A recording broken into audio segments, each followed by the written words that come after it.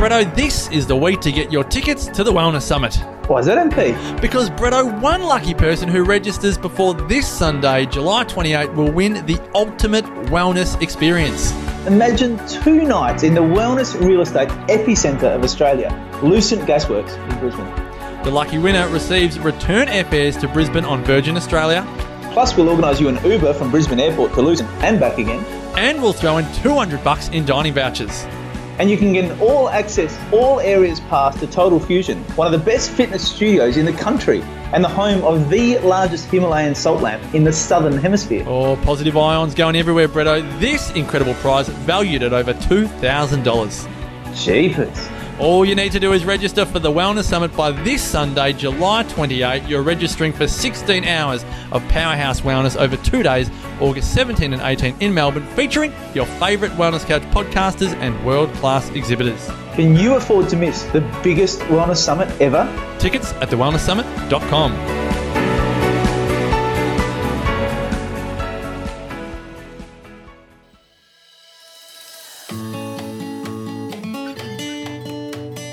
Hi, I'm Kim Forrester and welcome to Eudaimonia, the podcast that is all about flourishing. More than just the mundane or pleasure and pain, Eudaimonia calls for us to create a good life. It's about fulfillment, inspiration, joy. So plug in, relax and get ready for the goodness as we explore the characteristics and daily practices that can help you, your loved ones and your community flourish. It's often claimed that we live in free societies, but how many of us are truly free to express ourselves fully and unapologetically? Linda K. Klein is a storyteller and social innovator with an extensive background in social entrepreneurship and innovation and storytelling for good. Linda is the founder of Break Free Together, a not-for-profit organisation that helps people claim their stories, their bodies and themselves. And she's the author of the award-winning book Pure, Inside the Evangelical Movement That Shamed a Generation of Young Women and How I Broke Free. I am absolutely delighted to be chatting with Linda today about how we can free ourselves from social constraints and live flourishing lives with an authentic sense of liberation. Linda, it is such a delight to connect with you. How are you over there in New York? I'm doing wonderfully. I'm so excited to be here with you. And I with you. Now, you were raised in a white American conservative evangelical community, and your book Pure is based on the trauma that you experienced trying to conform to the demands of sexual purity in that subculture. Can you perhaps share with my listeners a little of what it was like for you as a teenager, living in an environment where there was such intense focus on remaining sexually pure? Well, first of all, I wonder if it might be useful for me to give you just a little bit of an insight into the world that I was in before I talk about my personal experience in it.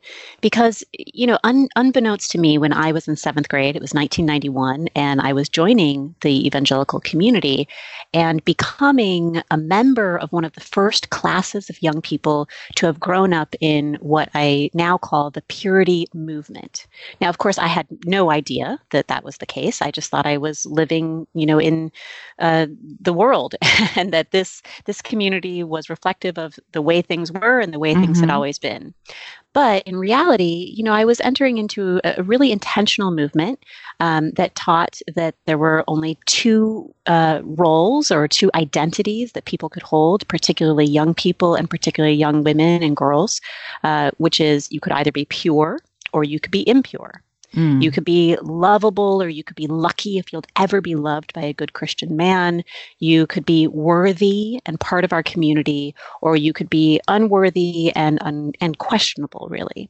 And you could lose your purity not only by having sexual experiences, but you could also lose your purity, in some people's opinions, by having sexual thoughts or having sexual feelings, or in the case of women and girls, by inspiring sexual thoughts and feelings in others. And I remember as a young person, feeling at first, the first feeling that I had was really a feeling that this didn't feel right to me. Because there was something about it that was deeply objectifying of women and girls that I could sense even then. So in secular society, we were told as women and girls that we, had to please men in terms of our sexual performance, I'm going to say. And when I say that, I don't just mean in terms of action, but how we appear, etc. By being sex-y enough and therefore considered worthy and good and lovable. Yes. And Yeah, absolutely. Right? And in this world, we were being taught that we had to please men and boys by being sexless enough, right? By, again, wearing the right thing, looking the right way, talking the right way. So it was a very similar sort of form of objectification. So at the beginning, it felt, I don't know, something about it felt off to me, even in the early days. But, the reality is that when you are surrounded by something day in and day out, even when it feels off, even when it feels wrong, it can get inside of you. Oh, And yes. that's what happened to me. Slowly, I moved from annoyance to anxiety, and it began to feel like I was impure. I was bad. I started to feel like it didn't matter how much good I did, how many Bible studies I started, how many people I brought to church, how much I sang and played guitar in the band at church, whatever it was, I would always be bad. There is so much to unpack in that story, in that response you've just given me there, Linda. First of all, I can see how you were entrapped, because you were entrapped in this expectation that was beyond what anybody could ever fulfill in their life. And so by being asked to be beyond human, basically, you then get trapped in this sense of wrongness, because you're being told from everybody in your community, well, that you should be that way, and therefore you're in your mind, I imagine you're feeling, well, that should be obtainable. I should be able to not have those thoughts, or not want to call a boy, or not have stirring desires. And yet the community is telling you it's not pure. It's so funny that you bring that up, because I just had a fascinating conversation with somebody from the Muslim community recently. And we were talking about shame in the Muslim community because, again, these things are global in many ways. We have global issues with sexual and gender control of women and girls. Yes. So we were talking about it, and she was talking about the prevalence of shame in her community and how there was this expectation that you should always be experiencing shame. You should always be in a shame state. And as we were talking about her community, I realized, oh, wow, I think that actually was an unrecognized expectation in our community as well. I think that the expectations were set to the point where they were unattainable, so that we would always be in a state of shame. But of course, the way that they were presented was that they were attainable, and you were bad if you could not meet those expectations. So they created that state of shame by promising that they were unattainable while setting forth expectations that were unattainable, so you would be in that state of shame. Right? So researchers talk about the difference between guilt and shame, and I think that might be a good thing for us to pause on for a moment. So guilt, according to a researcher, is this feeling I did something bad, whereas shame is this feeling I am something bad. Oh, that sounds so soul-destroying, basically, to live a life in that space. Absolutely. And also the difference between how guilt and shame impacts people is tremendous. So guilt, they say, is a moral emotion. It makes you a better person, essentially. When you think about having done something wrong, say you lied to someone, but it doesn't define you as your being, you're more likely to go to that person and to right that wrong. So it actually makes you better. Right? It makes you connect with others. It makes you reach out. It makes you improve. Whereas shame, this feeling, I am something bad. I am impure. I am unworthy. Right? That actually makes you disconnect. It makes you go into yourself and and move away from other people as much as you can, either by, focusing inward, I'm so terrible, I'm so terrible, I'm so terrible, which of course makes you not focusing on the other person, or lashing out at them to keep them as far away from you as possible, or really going into secrecy, not telling anyone about this part of you that you are afraid will make them reject you or see you as bad, or any other number of ways. You disconnect from people. So what we're doing is we're creating states of internal isolation around a subject that there should be so much room for connection that we're building into people. So I actually believe that many of us are forced into a sense of shame in different ways all around the world. So it might be our sexual desires, our sexuality, our gender identity, or there are many other reasons that we are sent into shame. Here in Asia, for instance, simply making a mistake or being wrong about something can actually engender a huge amount of shame in an individual. Overwhelmingly, your story is about liberating yourself from shame. So how do we do that, Linda? How do we liberate ourselves from shame? What are the signs that we are actually living in shame? And how do we unpack that to reclaim our worthiness and power? Well, the fact that we know how shame impacts us is very, very useful when you're trying to figure out whether or not you are experiencing shame. So it's very, very hard when you are in a shame state to identify that you're in it. But you can look at the symptoms, right? So you can look and say, okay, am I, first of all, thinking clearly? Because not only does shame create disconnection between you and other people, it actually creates disconnection in the brain itself. Wow. It makes it more difficult for complex brain interaction. So you go into a state where you're not thinking clearly, right? You might be, operating in kind of a knee-jerk way. You're operating in a way where you say something and you're like, I don't even agree with that, but I'm going to say it, right? Yeah. Because you're going so quickly that you're not having sort of nuanced thought, right? So one, you can kind of check in with yourself and say, okay, what's going on here? Am I disconnecting within myself? Am I having trouble really, looking at this from a nuanced perspective? But second of all, am I disconnecting from others? Right? Like, am I having a difficult time hearing that this other person just told me that I lied to them? Because all I can hear in my brain is they think I'm a terrible person. I want to tell them I'm not a terrible person. By the way, you're a terrible person. Right. Yeah. Or whatever it is. Right. So if you are having difficulty connecting with the other person, listening to them, for example, or checking in with yourself, is this really something that I did wrong at all? Right. If you're having difficulty with connecting internally or externally, that's a sign that you're in the shame state. And one of the ways in which you can step away is from that is to literally step away, right? And to pause and to observe and to say, okay, I see the symptoms of this thing. So am I in this state?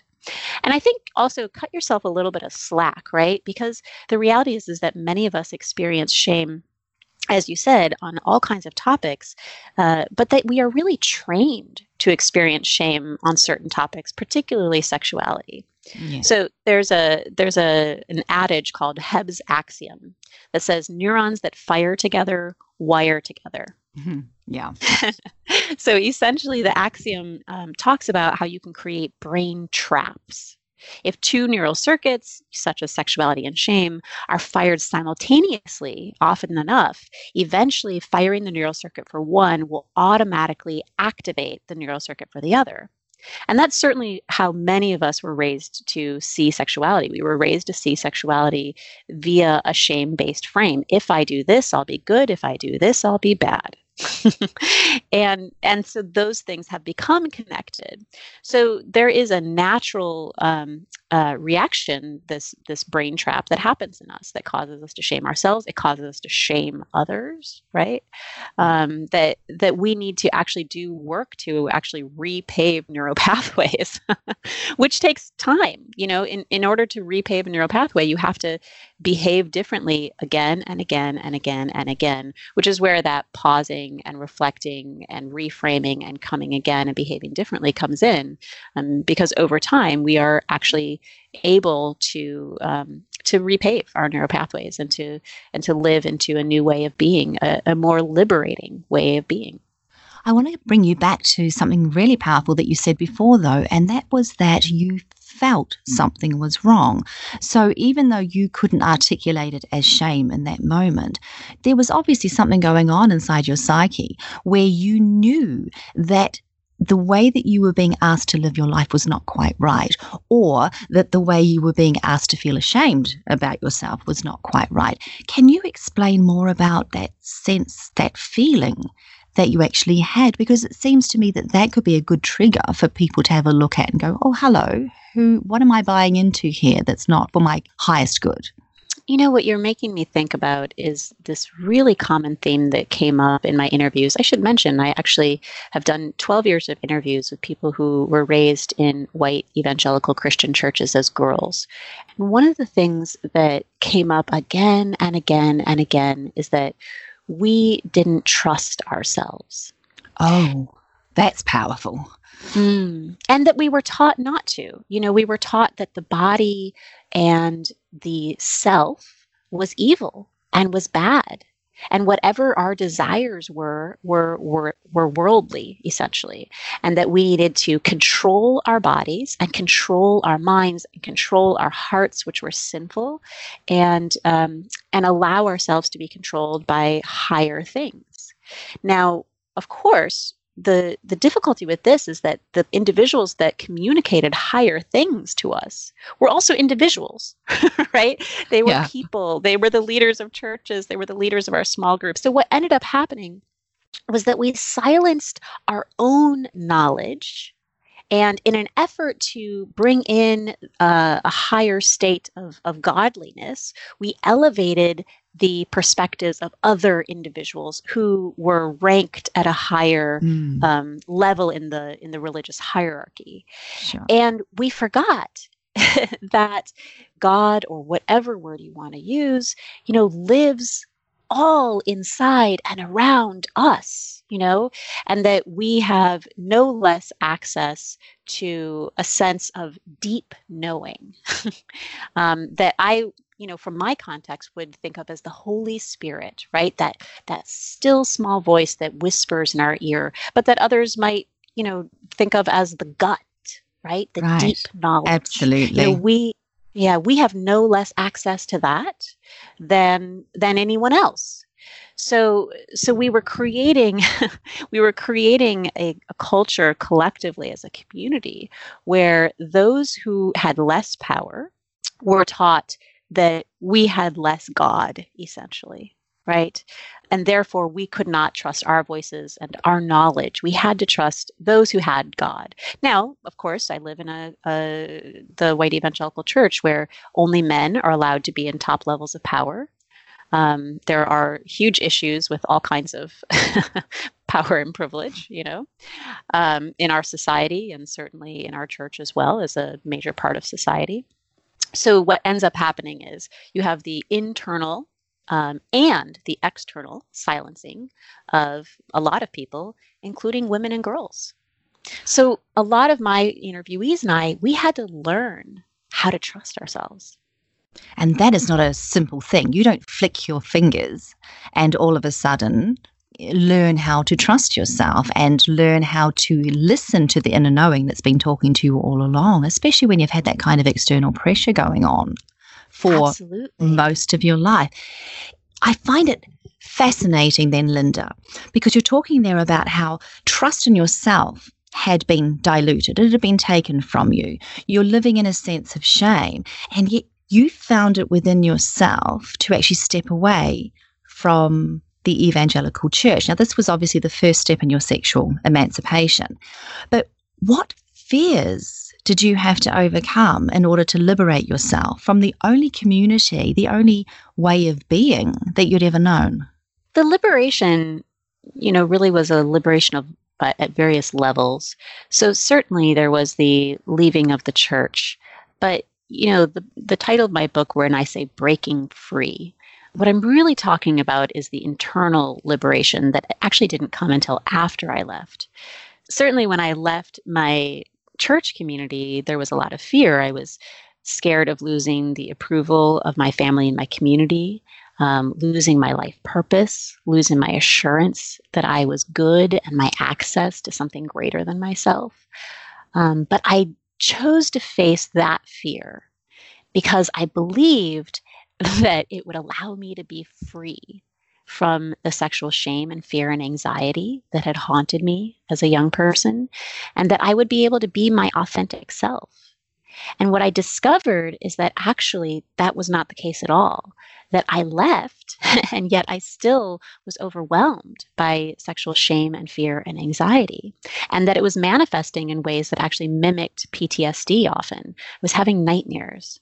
I was having extreme anxiety that resulted in my, being, for example, I have eczema. So my eczema would come out and I'd be scratching myself until I bled, right? So it lived in my body. Yeah. I started taking pregnancy tests, even though I wasn't having sex, once the idea that I might have sex before marriage and be deemed impure or unworthy even entered into my mind, because really I was desperate to please a community that I'd already left because I had internalized what they had taught me and what the world teaches us about purity and about being good or being bad. So really the real work of liberation came after leaving the community, when things got much more complicated. When I was within the church, I was able to say, you say this.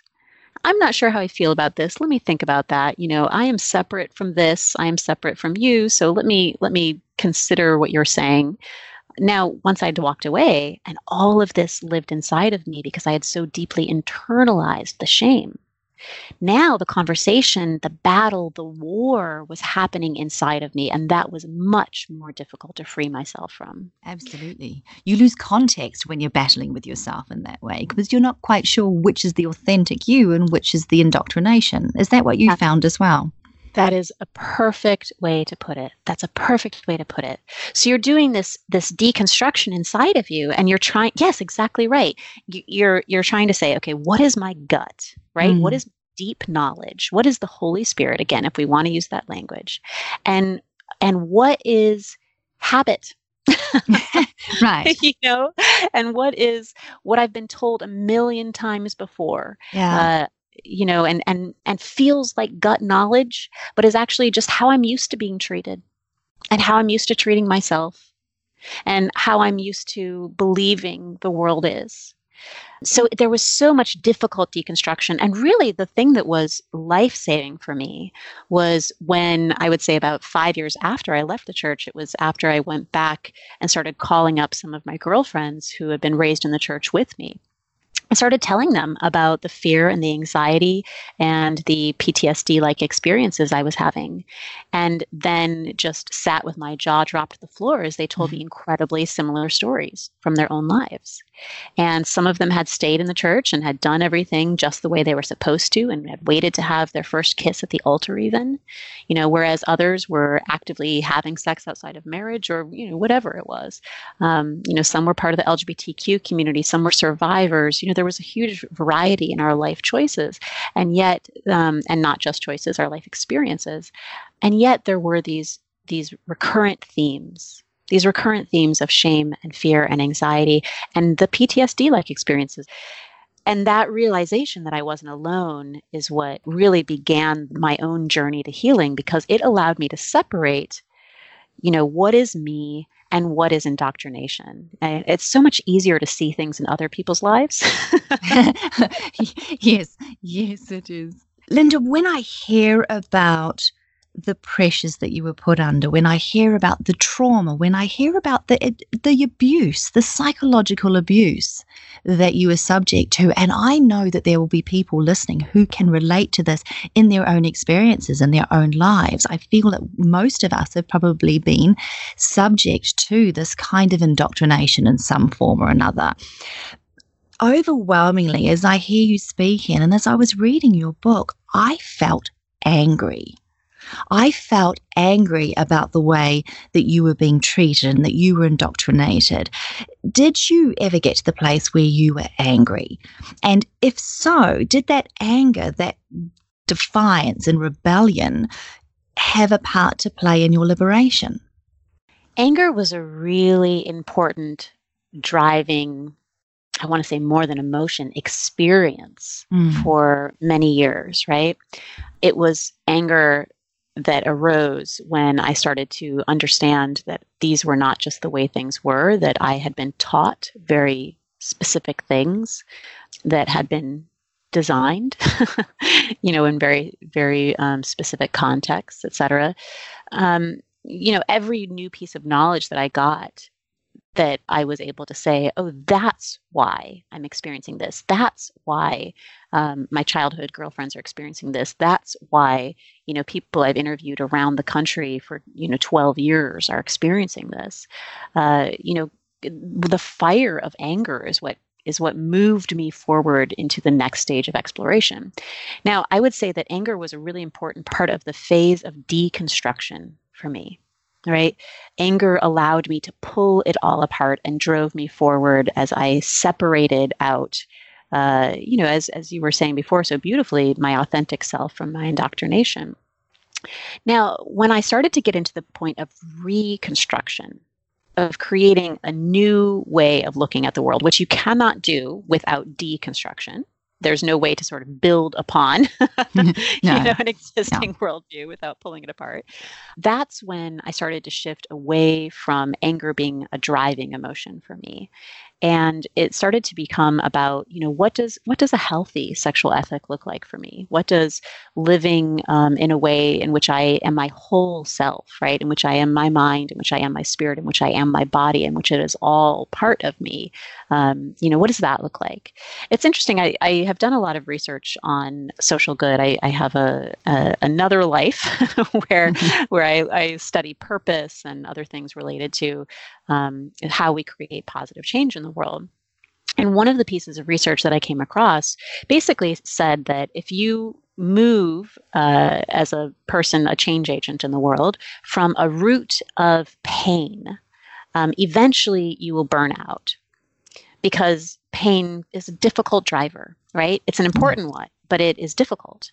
So eventually the researchers suggested, if you really want to be in this for the long run, you need to shift from a pain driver to a hope driver.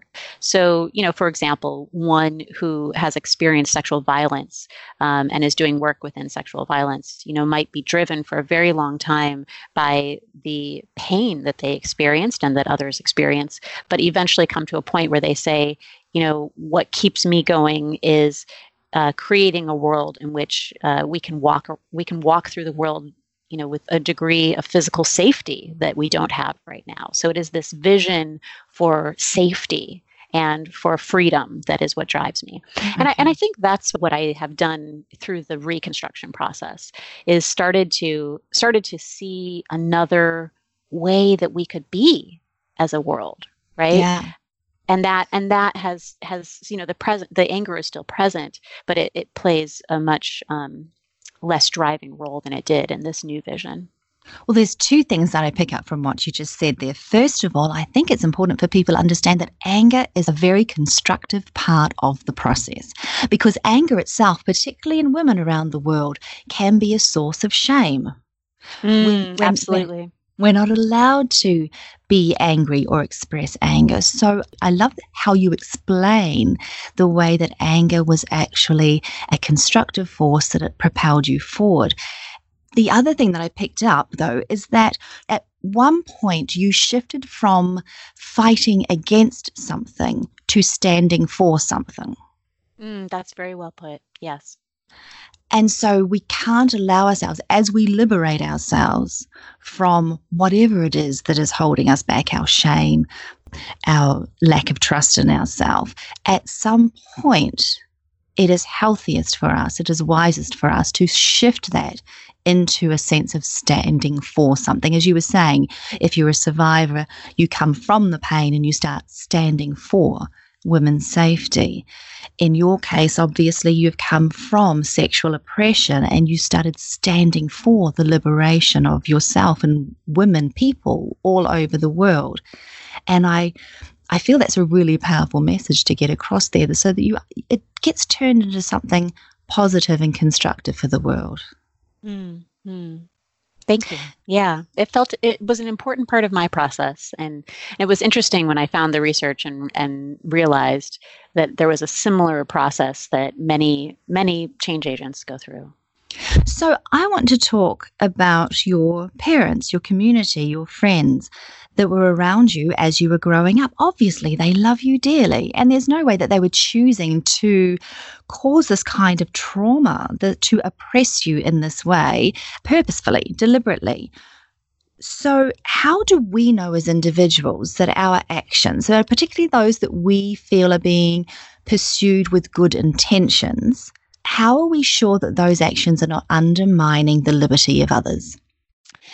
It's a really great question because, particularly when you're talking about liberation in terms of the mind, I think it can be very difficult to ascertain. Certainly there are physical boundaries, that you can create around someone, and those are more obvious to identify. There are structural boundaries, which are more difficult to identify, but at least there's a degree of tangibility. And then there are there is the control of the mind, right? And I think one of the things that I find useful when I talk with parents about this, about how they should talk with young people, and say, listen, I do have some feelings about what you should and should not do in terms of sexuality, but I don't want to create mind control, right? I don't want to. Sure. I don't want to create a brain state that undermines your liberty. So one of the things that I often tell parents is, there's a difference between giving someone advice, right? Saying this is what I did. This is what I might recommend to you for these reasons. But I am with you and I am for you, whatever you choose. Yeah, that's beautiful. Yeah. And there's a difference between that and shaming someone. If you do this, you will be good.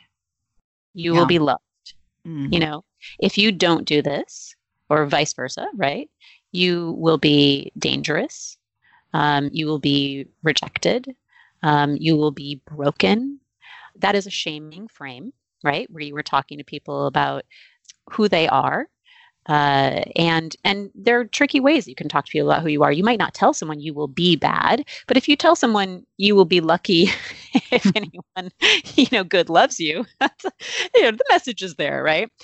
So you really need to kind of unpack, are you really still giving the person the internal freedom to make choices and know that they will remain worthy and loved in your eyes, regardless of the choices that they make?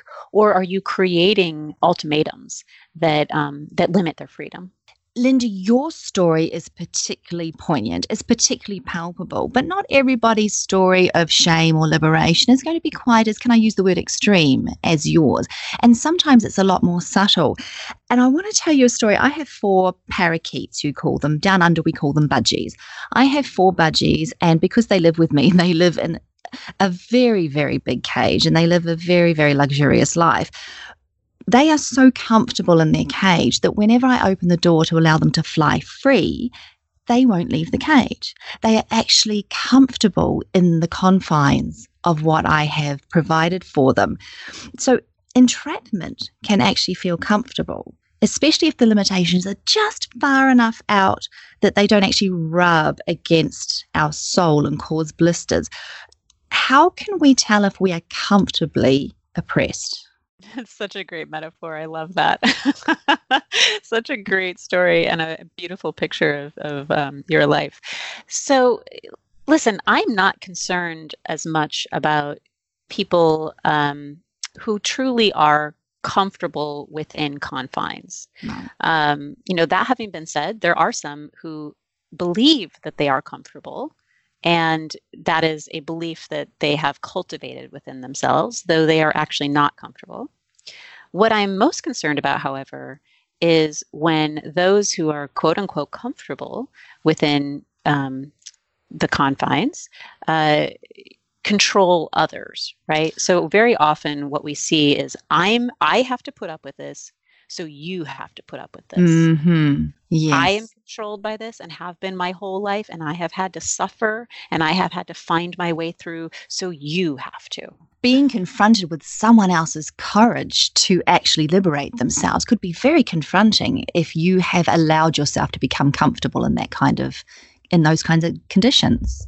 That's exactly right. That's exactly right. So I think my message would be, just because, something works for you doesn't mean that it is going to work for everyone. And how do we really allow people to have the freedom to decide whether or not they want to fly out of that cage, out of the cage, right? Sure. Yeah. My final question is one that I ask every guest on the Eudaimonia podcast. Can you recommend a morning reminder? So this might be a daily ritual or a practice, an affirmation that can help my listeners liberate themselves in small or significant ways in their daily lives. I grew up learning, as I think many of us did, that my body was not as important as my mind or my spirit. And, as I was talking about before, not only was it not as important, but it needed to be controlled. And so there was a real hierarchy. Yeah. At best it was neutral, and at worst it was terrible. So for me, so much of my spiritual life has been about reintegrating myself as a whole person, as an embodied person. Yeah. So one of the things that I do is I have a morning practice that I do every morning, most mornings. Every once in a while, I don't do so well, but a morning practice that I do that involves yoga and journaling, and most importantly, involves dance. So I dance for one song every day. It only takes one song's worth, right? But that is, I think, in some days, the best part of my day, right? There's something about this experience of feeling my body as part of my waking up to the world every day. So really trying to find different ways to bring my body into integration with the rest of myself that has been very powerful for me and might be powerful for others as well. That sounds truly amazing.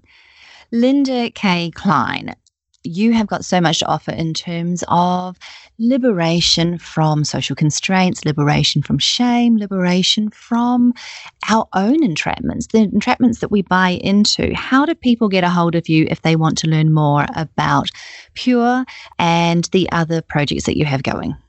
Thank you for asking that.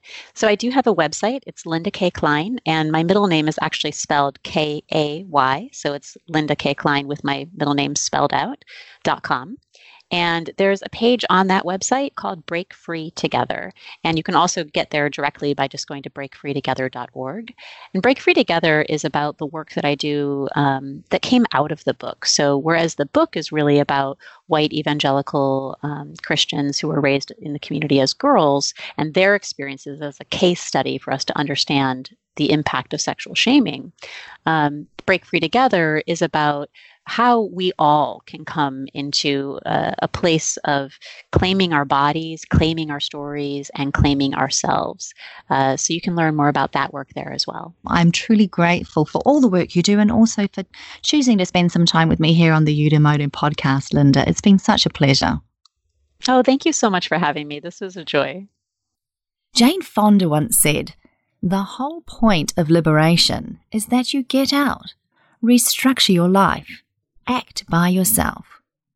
You've been listening to the Eudaimonia podcast. If you'd like to learn more about how to live a truly flourishing life, please subscribe and check out eudaimoniapod.com for more inspiring episodes.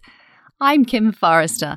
Until next time, be well, be kind to yourself, and liberate yourself to live fully.